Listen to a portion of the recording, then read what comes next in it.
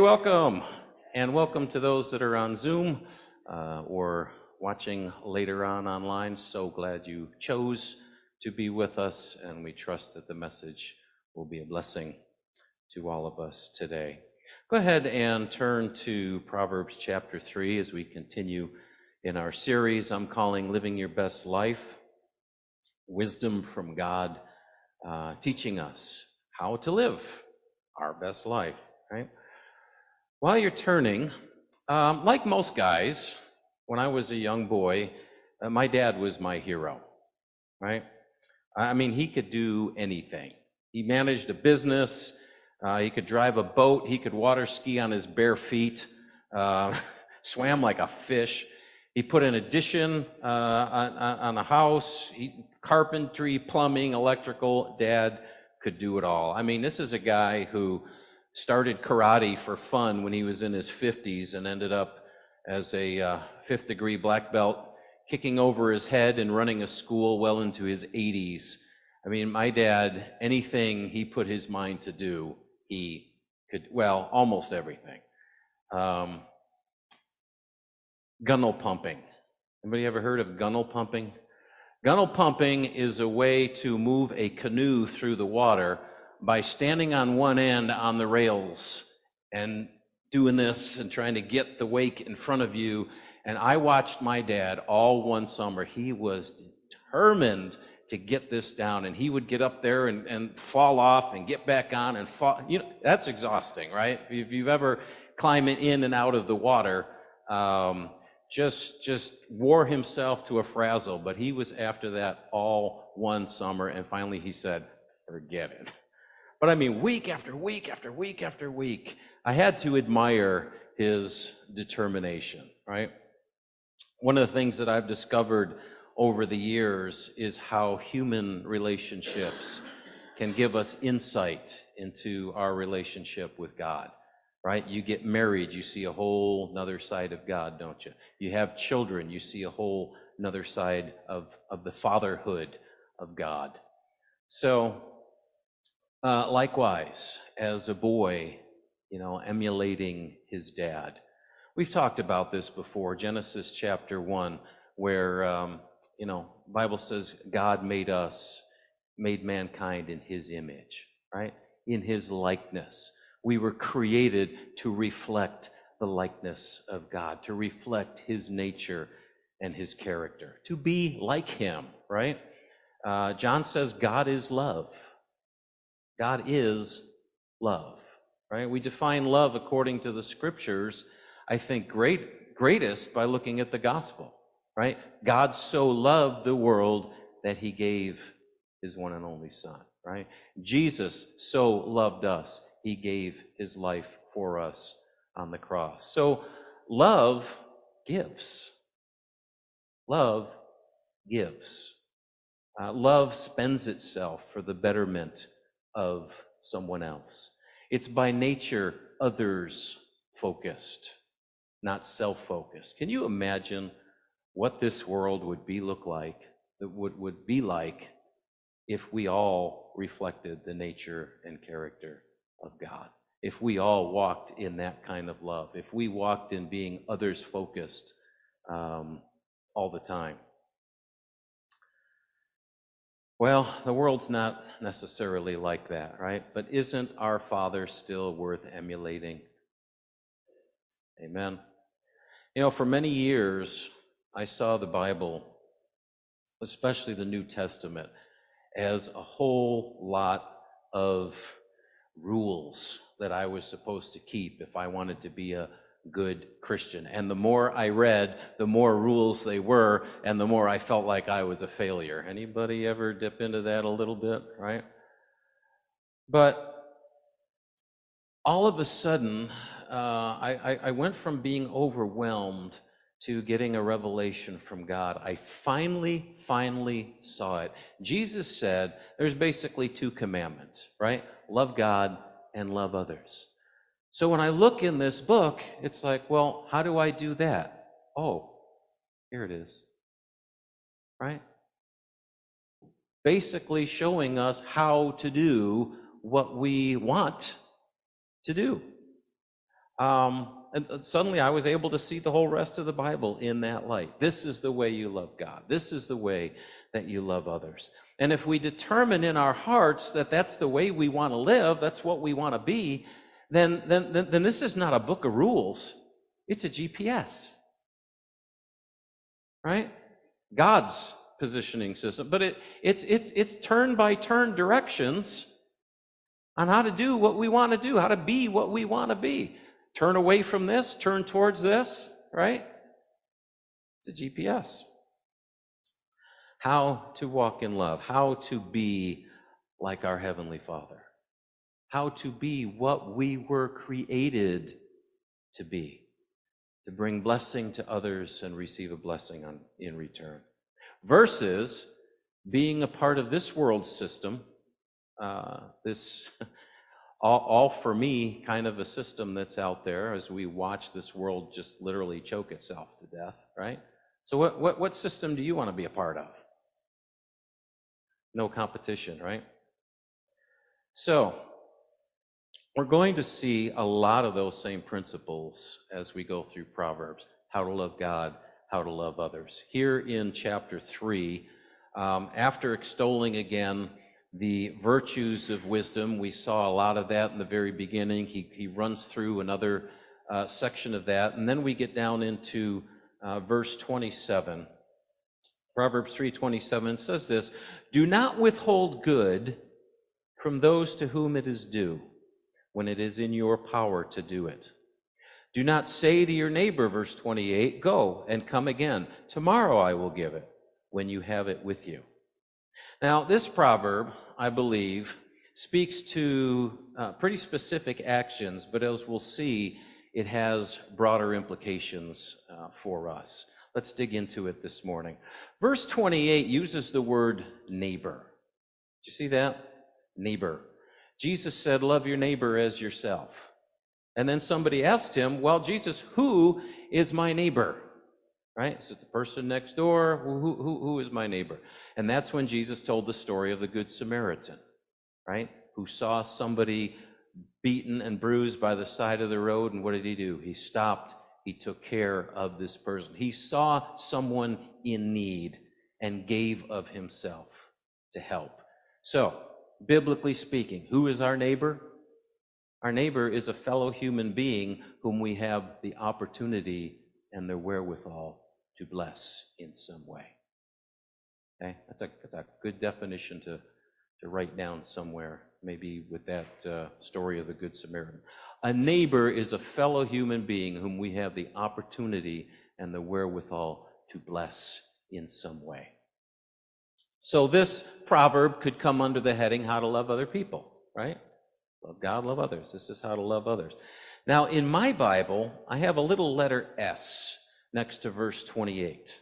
That's a good thing about a reference Bible, right? Somebody a lot smarter than me went through all these things and said, hey, here's another scripture that goes along with this one and sheds light on this. I'm thankful for those little letters, right? Whether you go to the margin or click on it if you're doing digital. Mine leads me to Leviticus chapter 19, verse 13. And it says this, "You shall not oppress your neighbor or rob him. The wages of a hired worker shall not remain with you all night until the morning." Wow, sounds just about the same, doesn't it? Yeah. So specifically, what this is addressing is a practice that was going on where people were robbing others by not paying them right away for the job that they did. Okay, why? I don't know. Maybe it was just to show the power of the rich. I'll pay you when I feel like it, you common laborer, you. Or maybe they wanted to, now that the job was done, they wanted to renegotiate, well, that was wrong and that was wrong and I'm going to pay you less or whatever, right? Or maybe they had their money invested somewhere and they wanted to wait a little bit longer so it could occur. I don't know. Whatever the case, God says don't do it. Don't do it. You have the money, pay it, right? Or as it says elsewhere, the workman is worthy of his hire. They worked, you have the money, pay it. Do you see where one is self-focused and the other is others focused, right? And back then in Israel, as God, we're talking Leviticus here, when God was giving the law to Moses, he basically said this: I want my people to be holy. We've talked about holy before. Set apart, different from the rest of the world, different from that world system that's all me, my, and mine. I want you to be different. I want you to reflect who I am. You are my people, right? I want you to be different. This is how the world does things, but not you. Pay right away. Don't even wait till the next morning, he says. Right? They work today, pay them today. So did that help the laborer? Sure. I mean, sometimes they worked, for a day's wage and went out and bought food, kind of thing. So it helped them. How about the employer? Did it help the employer out? How many have ever worked at a place where you really felt that your employer cared about you and took care of you? Right? What kind of work do you do for a place like that? Right? Versus a place where you think, they don't really care, turnover is high, et cetera, et cetera, et cetera. You're just motivated to give your all for people that care about you, right? So not only would this benefit, you're paying your laborers on time, not only would it benefit them, it benefits you in the long run, right? You get a better return on your investment. You're going to get harder work. You're going to get more done, right? So, and then it's kind of a double blessing then, right? But then there's ripple effects. Because what if this happened all throughout Israel? Employers were good, they're paying their people, the people are happy, they're producing. What does this do to the general economy in the nation? Right? So, ripple effects. Double blessing, ripple effects. Right? This is what happens when we reflect our Father in heaven. So if you can see then, this is not the rules of religion. Sometimes God gave the law. This is what you must be like if you're going to be good religious people. No. God is giving them wisdom, right? So that they can be like Him, so that they can have a double blessing and ripple effects. This is who our God is, right? Yeah. So, can you see how this principle can expand in our lives? How about putting the shoe on the other foot? Is giving an honest day's work a good thing? Right? Don't withhold the good thing from whom it is due, right? Giving an honest day's work. Does that bless the employer? Absolutely. Does it bless the employee in the long run, right? Earning a reputation as a good, hard worker, as a person of integrity, someone you can trust. What usually happens to those kinds of people, right? They get promoted, right? They get bonus, whatever. So again, that double blessing that comes from that.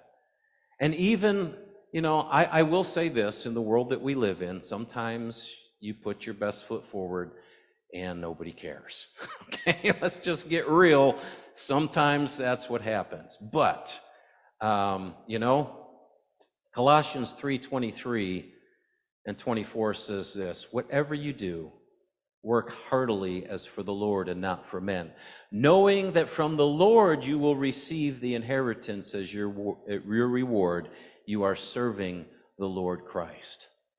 See, for us to do the will of God, to walk in the nature of our Father, to be like Him, it's going to get a blessing, because our Father just happens to be the sovereign over the universe, and He's going to make sure that we get a blessing whether the world responds or not, right? So, but you can see in all of this what God was after with His people, right? What was He looking for? He wants them to be like Him, to experience that double blessing and ripple effects that's going to grow and grow and grow and grow.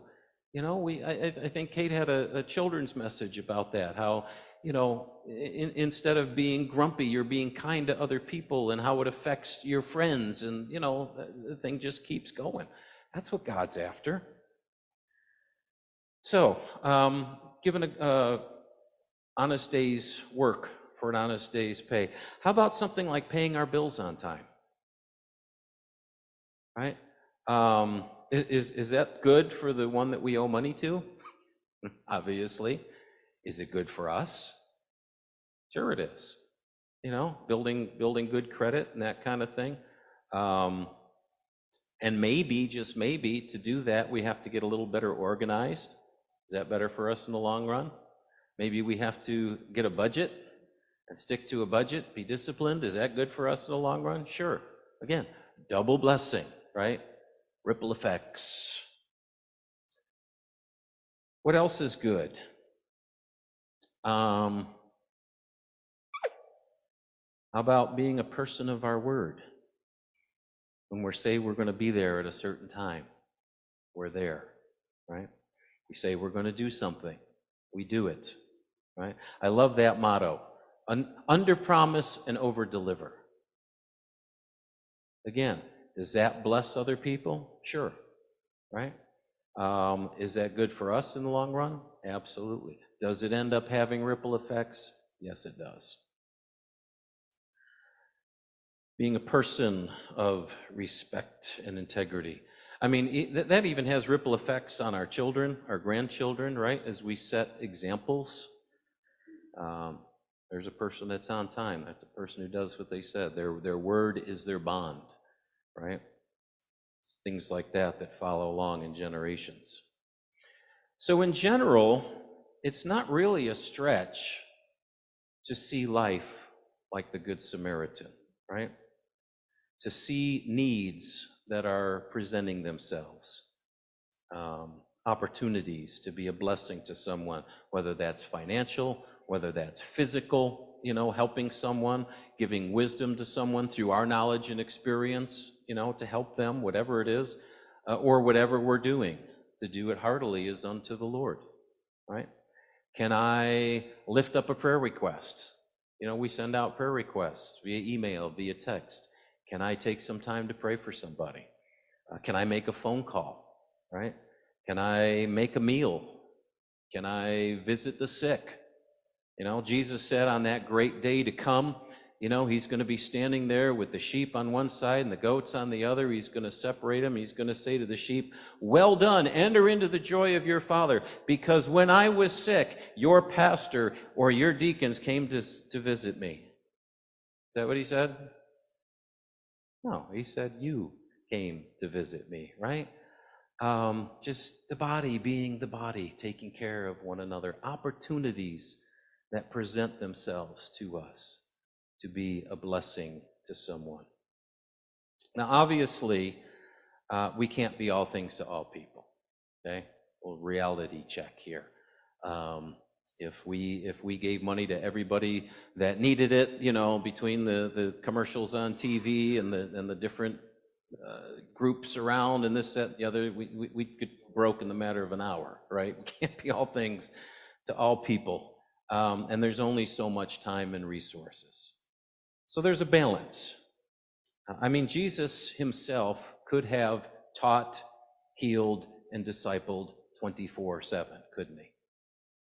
And there were times that he had, crowds of people that he healed, and he worked through lunch, and he was exhausted, right? There was times to push the envelope, and there were times that he rested.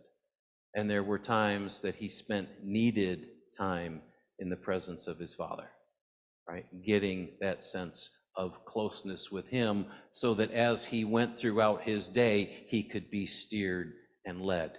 Jesus didn't do it all, but he did say in his great prayer to the Father in John 17, he said, "I've done everything you told me to do. Not everything I could have done. I did everything that you had for me to do," right? Ephesians chapter 2, verse 10 says this, "For we are his workmanship, created in Christ Jesus for good works, which God prepared beforehand that we should walk in them. So not only will God lead us in these opportunities that we have, He's already made the list. That's kind of comforting, right? He's not discovering new things. He's already made the list. He knows what He wants us to do, what opportunities He wants us to pick up on, where we can do good to someone else, not withhold it. How many, well, I won't have you raise your hand. I have been in a place where I've seen an opportunity, and I was like the Levite in the story of the Good Samaritan. Yeah, I know there's a need over there, but I got things to do. I got places to go, people to see, and then, of course, you feel horrible an hour later, right? So we don't want to miss those opportunities. There's a balance. The Holy Spirit will lead us and guide us in those things. But we have opportunities, don't we? We may have one before the day is out today. Certainly before the week is out. An opportunity to be a blessing to someone. Don't withhold that good. You never know what the ripple effects of that could be, the blessing that comes back on you. Let me close with this. I share a story with you about two people in my life. Dan and Annette.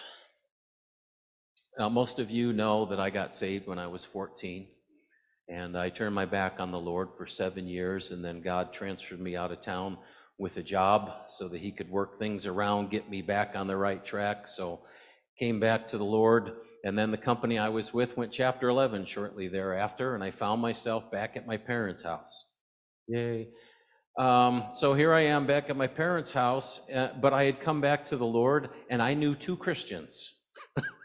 I knew two Christians, and one of them was local, and I called him up and this was Dan, I called him up about 8:30 one night, and I said, Dan, I'm back in town, I'm at my parents' house, and I gave my life to Jesus. I don't know what to do from here. Can you got any, recommendations and, this and that? And he says, why don't you come on over? So I went over there. Didn't get there until like 9 o'clock at night. What I didn't know until a couple of years later, him and his wife Annette had already had a tough day. They were in bed. They needed some sleep, but they saw an opportunity to encourage a young man in his faith, and they got back out of bed, got dressed, and had me come over, and they chatted with me and encouraged me and prayed with me, and we listened to music, and they invited me to church. The church where I grew leaps and bounds in the Lord, the church where I met my wife Kate, the church where I received my call to the ministry, the church where I met my friend Mike, who was a wonderful mentor to me, and those things that so impacted my life have continued to impact the lives of other people for the last, 40 years, right? All because Dan and Annette said, there's a need. Yeah, I'm tired, but I think God's in this. And they took the time. And you just never know. You just never know. That's what God's after. Sharing the love, sharing who He is. And who knows what God can do through you and me. You say, well, I don't have a lot to give. Well, if God beforehand prepared things for you to walk in, He knows. He knows exactly where you're at, exactly what knowledge, what resources, what you have. He's not going to steer you to something beyond yourself unless, I've seen Him do this too, unless He's going to provide something all of a sudden for you to be able to do that you couldn't have done on your own, right? So, He's a good Father, isn't He? And we just want to emulate Him. We want to be like Him and see that double blessing and ripple effects. Amen? Maybe more than we could imagine. Let's pray. Father, thank You for who You are. Thank you for the love that you have shown us incredibly through Christ, the blessings that we didn't deserve at all, but you gave of yourself because you loved us. You took a chance on us, Lord. And I know Jesus died for a lot of people who are still rejecting him, but he still gave.